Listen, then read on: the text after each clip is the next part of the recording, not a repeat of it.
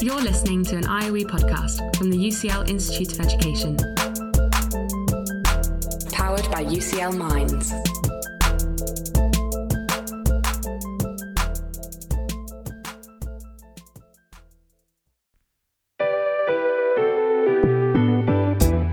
This is Research for the Real World. Conversations with researchers about the paths they've taken to shape our everyday lives.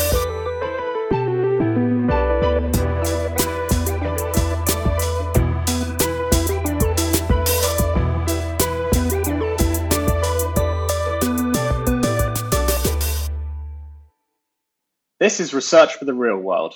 I'm Sam Sims. I'm a lecturer at the UCL Institute of Education.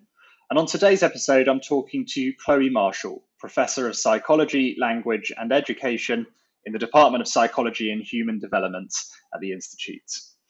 Chloe researches language and literacy development, cognitive skills underpinning these processes, and developmental disorders related to language and literacy. She also teaches on a wide range of master's courses and modules at the IOE. Chloe is the director of the Acquiring Language and Literacy in Challenging Circumstances Lab, otherwise known as ALEC, and sits on the management committee of the Centre for Educational Neuroscience. She's also the editor-in-chief of the journal First Language. We're going to talk to Chloe today about how children learn to speak and read, why some children struggle with that, and what we can do to help them. Chloe, welcome to the podcast. Thank you very much, Sam. It's lovely to be with you today. Chloe, as I understand it, you began your career as a Montessori nursery school teacher. I mean, like most people, I've never attended a Montessori school. Tell us, what is a Montessori school? What was your time like working there? Well, Montessori education is probably less unique now than it was when it first started over 100 years ago. And there are two main features of Montessori education. So Montessori education is well known firstly for the types of learning materials that children use.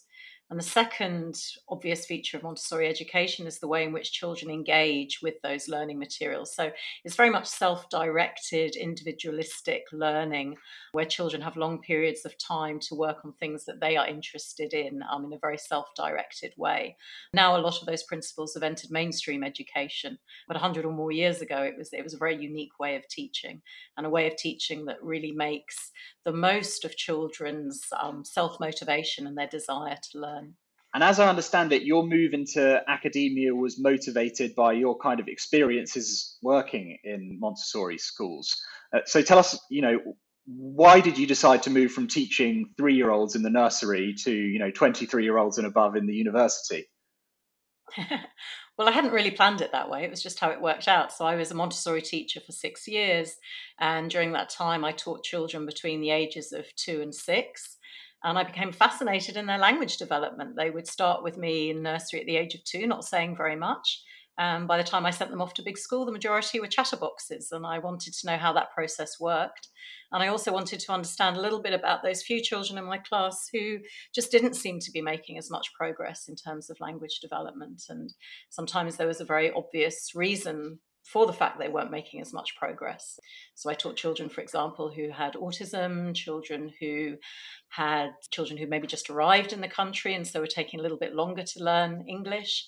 There were some children I just couldn't put my finger on what it was that was causing them difficulty with language learning. And I came to UCL, in fact, to do a master's in linguistics with the hope of better understanding how it is that children learn language and what I could do as a teacher to support them.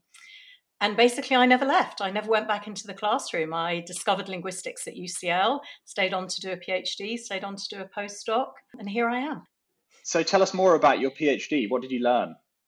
Well, I was working with Professor Heather van der Lely, who's an expert in children with developmental language disorders.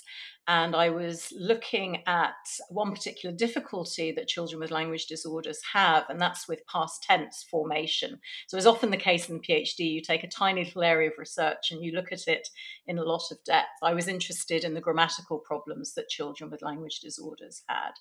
And from there, I went on to do a postdoc looking at the similarities between children who have dyslexia and children who have language impairment, and thinking about dyslexia, although we know of dyslexia as a difficulty learning to read and learning to spell, thinking about some of the linguistic underpinnings of dyslexia. Interesting. And as I understand it, you've done a lot of research on deafness and sign language. So how did you come to be interested in these topics? Well, I think if you study languages, you're interested in language in all its different forms. And sign languages are fascinating because they're obviously presented in a different modality to spoken and written languages. And as a master's student at UCL, I was introduced to sign languages through my lectures and wanted to learn more about them. And at the time that I was doing my PhD at UCL, I was very fortunate to meet Professor Gary Morgan, who at that stage had a grant with collaborators to set up a deafness, cognition and language research centre at UCL. So I was able to join that group and start researching language development in deaf children, and particularly focusing on sign language development, and actually trying to investigate whether deaf children who are learning sign language can have a developmental language disorder in their sign. That was something that therapists and teachers of the deaf were telling us was possible, but it had never been looked at before. So that was a very exciting time in the mid-2000s when DCAL, the Deafness, Cognition and Language Research Centre, was set up. And I was able to bring some of my expertise in looking at developmental language disorders to thinking about language development in deaf children. Fascinating. And just for listeners, what do we mean when we use this phrase, developmental language disorder? Well, there are many different ways in which language development can go awry. So I mentioned earlier, for example, children with autism. There are some developmental syndromes such as Down syndrome where language development can be affected. Developmental language disorder was commonly known for a while as specific language impairment. The idea being that this was a difficulty that was specific to language development rather than affecting other areas of cognition, rather than affecting more general intellectual ability. And children with developmental language disorder have difficulty with grammar. They also have difficulty learning vocabulary. They have difficulty both with the understanding of language and the production of language. This can affect their written language as well. And it's often known as a hidden disorder because teachers aren't particularly aware of it. Parents may not be aware of it. Estimates are that sort of maybe 2 children in a class of 30 will have developmental language disorder, but it might not be identified. These are often children who may be sitting in class, maybe not necessarily participating, not necessarily understanding the language that's being used in class. Wow, so 1 or 2 in 30. So, most teachers can expect to have a pupil with a problem like this in at least some of their classes. So this is sort of relevant to everyone. Absolutely. And you mentioned that it used to be called specific language impairment. Why have we moved away from that language? Is that not how it's seen anymore?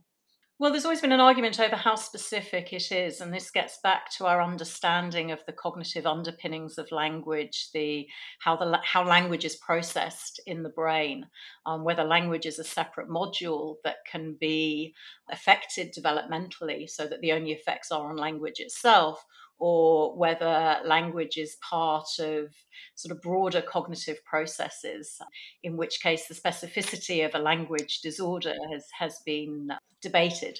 And now the move is towards using the term developmental language disorder because that doesn't make any claims about the specificity of the disorder.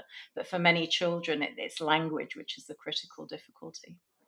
And so I guess the specificity or potential specificity of this means that perhaps this would be particularly hard to spot a developmental delay among deaf children. Is that right? Are there extra challenges in sort of diagnosing this there? That's exactly the point. Yeah, it's exactly the point. So, listeners may not know this, but the majority of deaf children are born to hearing parents who are not expecting a deaf child, hearing parents who know nothing about deafness, who've never seen deaf role models, who don't know about the vibrant deaf community, who don't know about, in our country, British Sign Language. And so many deaf children will grow up with a language delay. Even if they have a cochlear implant or a hearing aid, that assistive technology doesn't cure their deafness. It doesn't restore their hearing to normal levels. And so most deaf children, unless they're lucky enough to be born to deaf parents who are using a sign language at home, most deaf children are going to have delayed access to an accessible language because they won't be able to access spoken language clearly enough. And many of them may not encounter sign language until they go to school. So most deaf children, as I say, unless they're born to deaf parents who sign with them, most deaf children are going to have a language delay. And then the question is, can we identify a developmental language disorder on top of that delay? Because it's very difficult to tease apart in those cases a language delay from a language disorder. We think that we did that in our study. And there's a group of researchers in the States looking at American Sign Language who also have been able to identify cases of developmental language disorder in American Sign Language. We've known from therapists and teachers of the deaf for a while that these children exist. The challenge is identifying them, working out what their difficulties are with learning language, and ultimately working out how to support them. We've got a long way to go. Right. So I'm fascinated by this. So how have researchers gone about sort of distinguishing between deaf children who are a disadvantage with language acquisition because most people are speaking in kind of oral spoken language around them, which they don't have access to or have reduced access to, versus deaf children who also have some sort of developmental language problem? So I should clarify that we were looking for developmental language disorder in deaf children who sign. So I should just clarify that. Right. Actually, we relied at the start of our project when we were identifying deaf children with developmental language disorder, we were relying very heavily on the expertise of teachers of the deaf. So teachers of the deaf who have taught many children over the years, who know amongst that cohort of children who might be from hearing families and therefore suffering from delayed language input, they still have an expectation of what typical language development would look like for those children. And so we relied very heavily. We surveyed services and schools for the deaf, and we relied on that expertise from professionals. And then we thought about, well, what are the markers of developmental language disorder in spoken languages? And we know that these children, as I've said before, have difficulty with vocabulary learning, have difficulty with grammar. So we thought about what that might look like in a sign language like BSL and developed some language tasks, some sort of language assessments that we could use with these children. It's a very long process, and we're far from having a complete understanding of what these children's language development might look like. That's partly because we know very little about deaf children's sign language development anyway. We don't have that wealth of evidence that we have for a majority spoken language like English. And BSL, is that British Sign Language, Chloe? Sorry, yes, British Sign Language is BSL, absolutely. So different countries have different sign languages. Right. I'm learning a lot here, thanks. And so the assessments that you developed, were they administered in British Sign Language? How did you go about doing that? Exactly. So we were looking at tasks in British Sign Language. So one of the tasks that's used in spoken languages is a task called sentence repetition. And in a sentence repetition, you would say a sentence like, the boy and the girl played in the park, and the child would repeat that. And a child with language difficulties will find that harder to repeat than an age-matched peer who has typical language development. And so what we did was we created a sentence repetition task, but in British Sign Language in BSL. So the deaf children watched a video of our deaf colleague signing BSL sentences, and they had to repeat them. And we had a control group of children whose language development we were not worried about, and our group of children who we thought might have developmental language disorder in their sign, and we compared them. And indeed, our children that we suspected had developmental language disorder found these sentences harder to repeat. So they missed out signs, they muddled signs about, they inserted the wrong sign, or they just refused to repeat the sentences altogether. Right. So in a way, your data from your assessments sort of corroborated the sort of expertise and the sort of survey data from the teachers that you had surveyed. Absolutely. We should never underestimate the knowledge that professionals bring and the expertise that we can tap into there. Absolutely. That was one of the tasks. We had other tasks as well, narrative tasks, for example. So telling a story, telling a narrative is something that we know children with spoken developmental language disorder find difficult. And that turned out to be the same for our deaf children with developmental language disorder too. They didn't have difficulty so much with the overarching construction of the story, the explanation of what was going on. It was more at the grammatical level and choosing vocabulary. And BSL is a language which is set out in space, and you have to use space according to certain conventions. And it was those conventions that they found a little bit more difficult than we would expect, given their age. And so you said we're kind of at the we've made a lot of progress, but we're at the early stages here. I mean, what do we know about kind of how we can help deaf children with developmental disorders develop their language skills? Well, I can't give a very good answer to that because I'm not a speech and language therapist. But it raises the question as to whether what these children need is more sign language input or whether they need sign language input of a different kind. So if these children really do have a language learning disorder, maybe more of the same input is not what they need. Maybe they need a different type of input, an input which is carefully crafted to their needs. How interesting, how interesting. And I think you've been involved in some work, Chloe, developing a sort of toolkit for teachers and other educators around deaf awareness. Can you tell us about that? Absolutely. Well, this is work that's led by my colleague, Dr. Manjula Patrick at the Deafness, Cognition and Language Research Centre. We're developing a course. As I said earlier, many teachers will not come across a deaf child in their teaching, will just come across one or two deaf children, and therefore don't really feel well equipped as to how to support the deaf child, and may be very unaware of the communication needs of the deaf child, may be unaware of the need, for example, of deaf children to speech read, so to be able to look at the lips and the jaw movements and use those to supplement the residual hearing that they may have and the hearing that they get through their amplification device.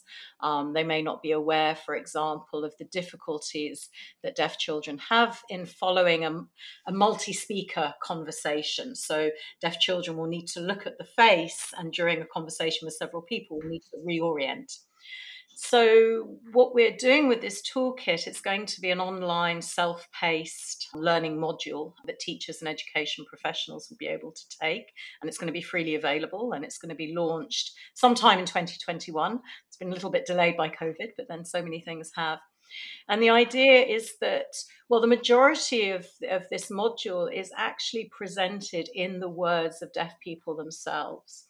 So we have a lot of interviews with young deaf adults who have just left education and who are able to reflect on the challenges that they had, either when they were in a special or in a mainstream school, but the challenges that they had communicating with teachers and communicating with their peers. We're also drawing on the expertise of teachers of the deaf, including deaf teachers of the deaf. And we also have interviews with a deaf parent of one hearing child and of one deaf child. So we get the parental view as well.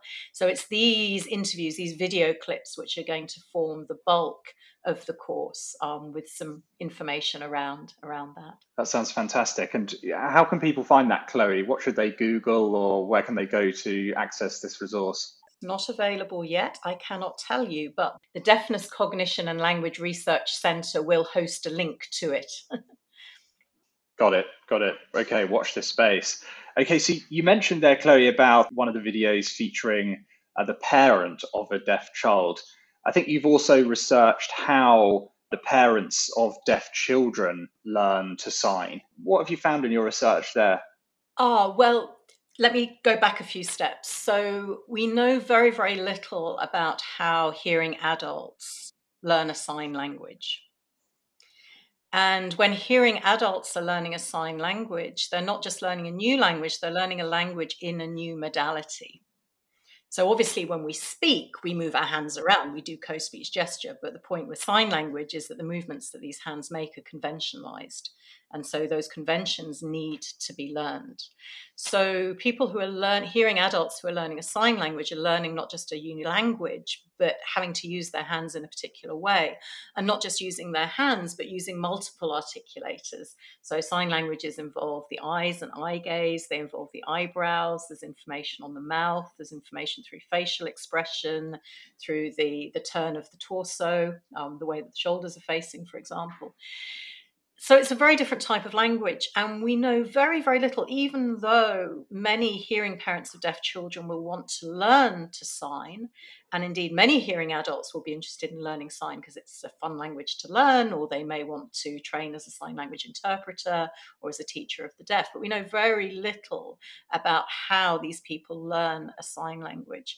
And it's really important that we understand this. It's really important that we understand how learners learn so that we can teach them better.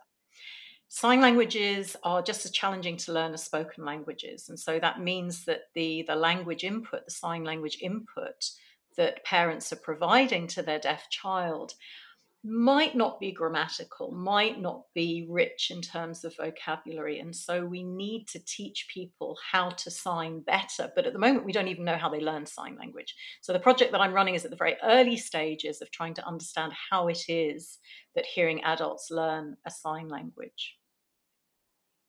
You mentioned there, Chloe, the importance of gestures and expressions and the information that the mouth carries, even for deaf people.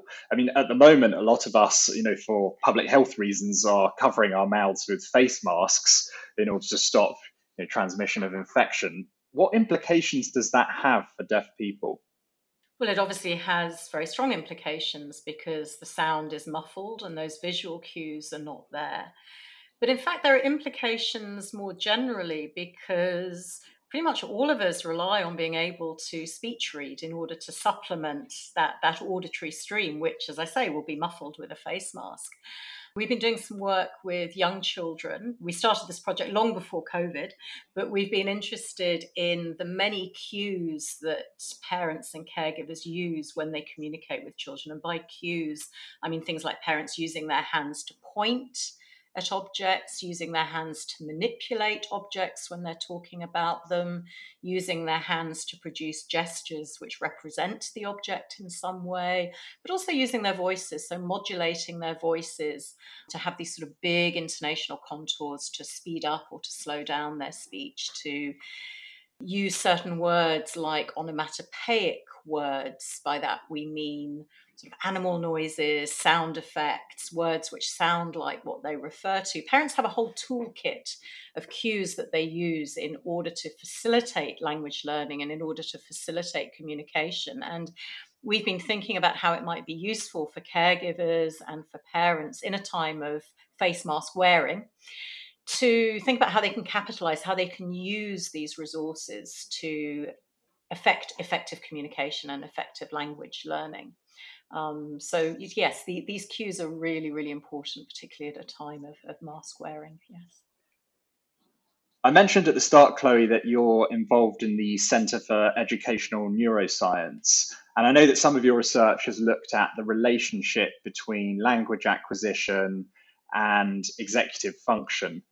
Can you tell us, well, firstly, tell us what executive function is and what that research, what you've learned from that research? Absolutely. So again, this is research that we've carried out with deaf children and hearing children. And executive functions are those skills that you need in order to be able to plan and carry out a complex task. So executive functions enable you to see a task through, and they're particularly important in a school context. So you would use your executive functions, for example, if you're needing to write an essay, if you're needing to work through a set of maths problems, if you're needing to carry out a science experiment. So executive functions are absolutely critical at school. And we know that some children who are deaf might have lower executive functions than would be expected given their age. So that's not the case for all deaf children by all means. So deaf children who are born to deaf parents who are learning to sign tend to have age-appropriate executive functions. But those deaf children who have, for whatever reason, a language delay tend to also have delayed executive function development. And our research project was interested in looking at this relationship between language and executive functions. So some researchers have argued that it's language development which drives the development of these important executive function skills. And other people have argued that it's the reverse, that it's executive function development that drives language development. And if you don't have strong executive functions, you're going to have difficulty learning language. And of course, there's also an argument for it being a bidirectional relationship. And in order to answer this question, we looked at a large group of deaf children and a large group of hearing children, and we followed them over 2 years. And we assessed them at those 2 time points, at 2 years apart. We assessed a lot of executive function skills. Importantly, we assessed these skills through non-verbal tasks. So these were all visual, spatial, and non-verbal tasks. And we also had measures of their vocabulary at those 2 different time points.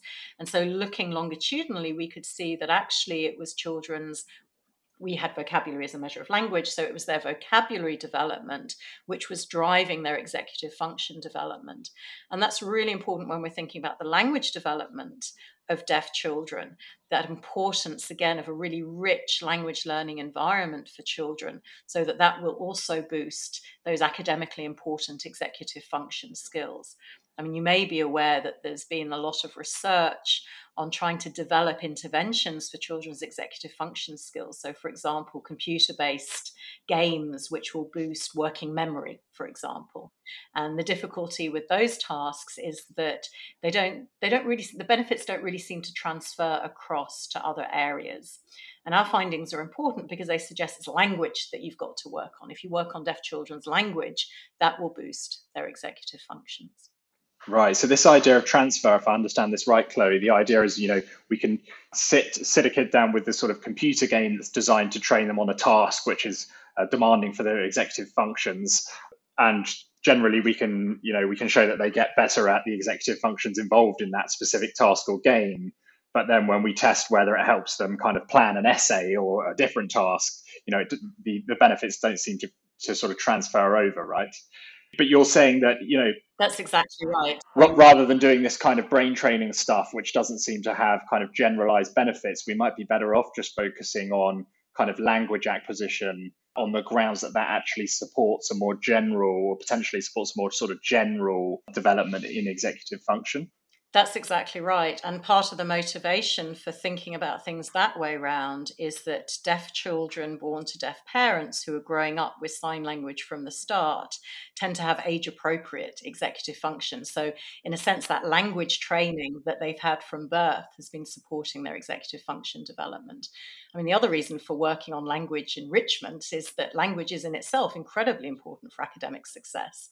Right, in and of itself. In and of itself, absolutely. For literacy learning, right. For maths, it has a huge range of benefits. Social development, emotional regulation is absolutely central to everything in our lives.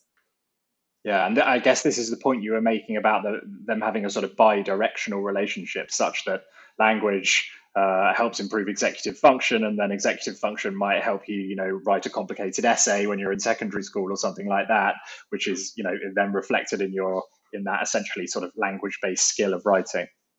Absolutely right. That's why we always need to think about language and cognition together. Absolutely. Chloe Marshall, I've learned so much from talking to you today. Thanks very much for coming on the podcast. It was an absolute pleasure, Sam. Thank you very much. You can find more about Chloe's research by following her at Chloe RU Marshall on Twitter, and you can find links to her research in the show notes. If you have questions or topics you'd like us to address in future interviews, also follow the links in the show notes and record your question there using either voice or text. And as an added bonus, you can find the Research for the Real World playlist featuring tracks contributed by previous guests and producers. That's also in the links. Follow the links to Spotify. I'm Sam Sims, and this has been Research for the Real World. Goodbye.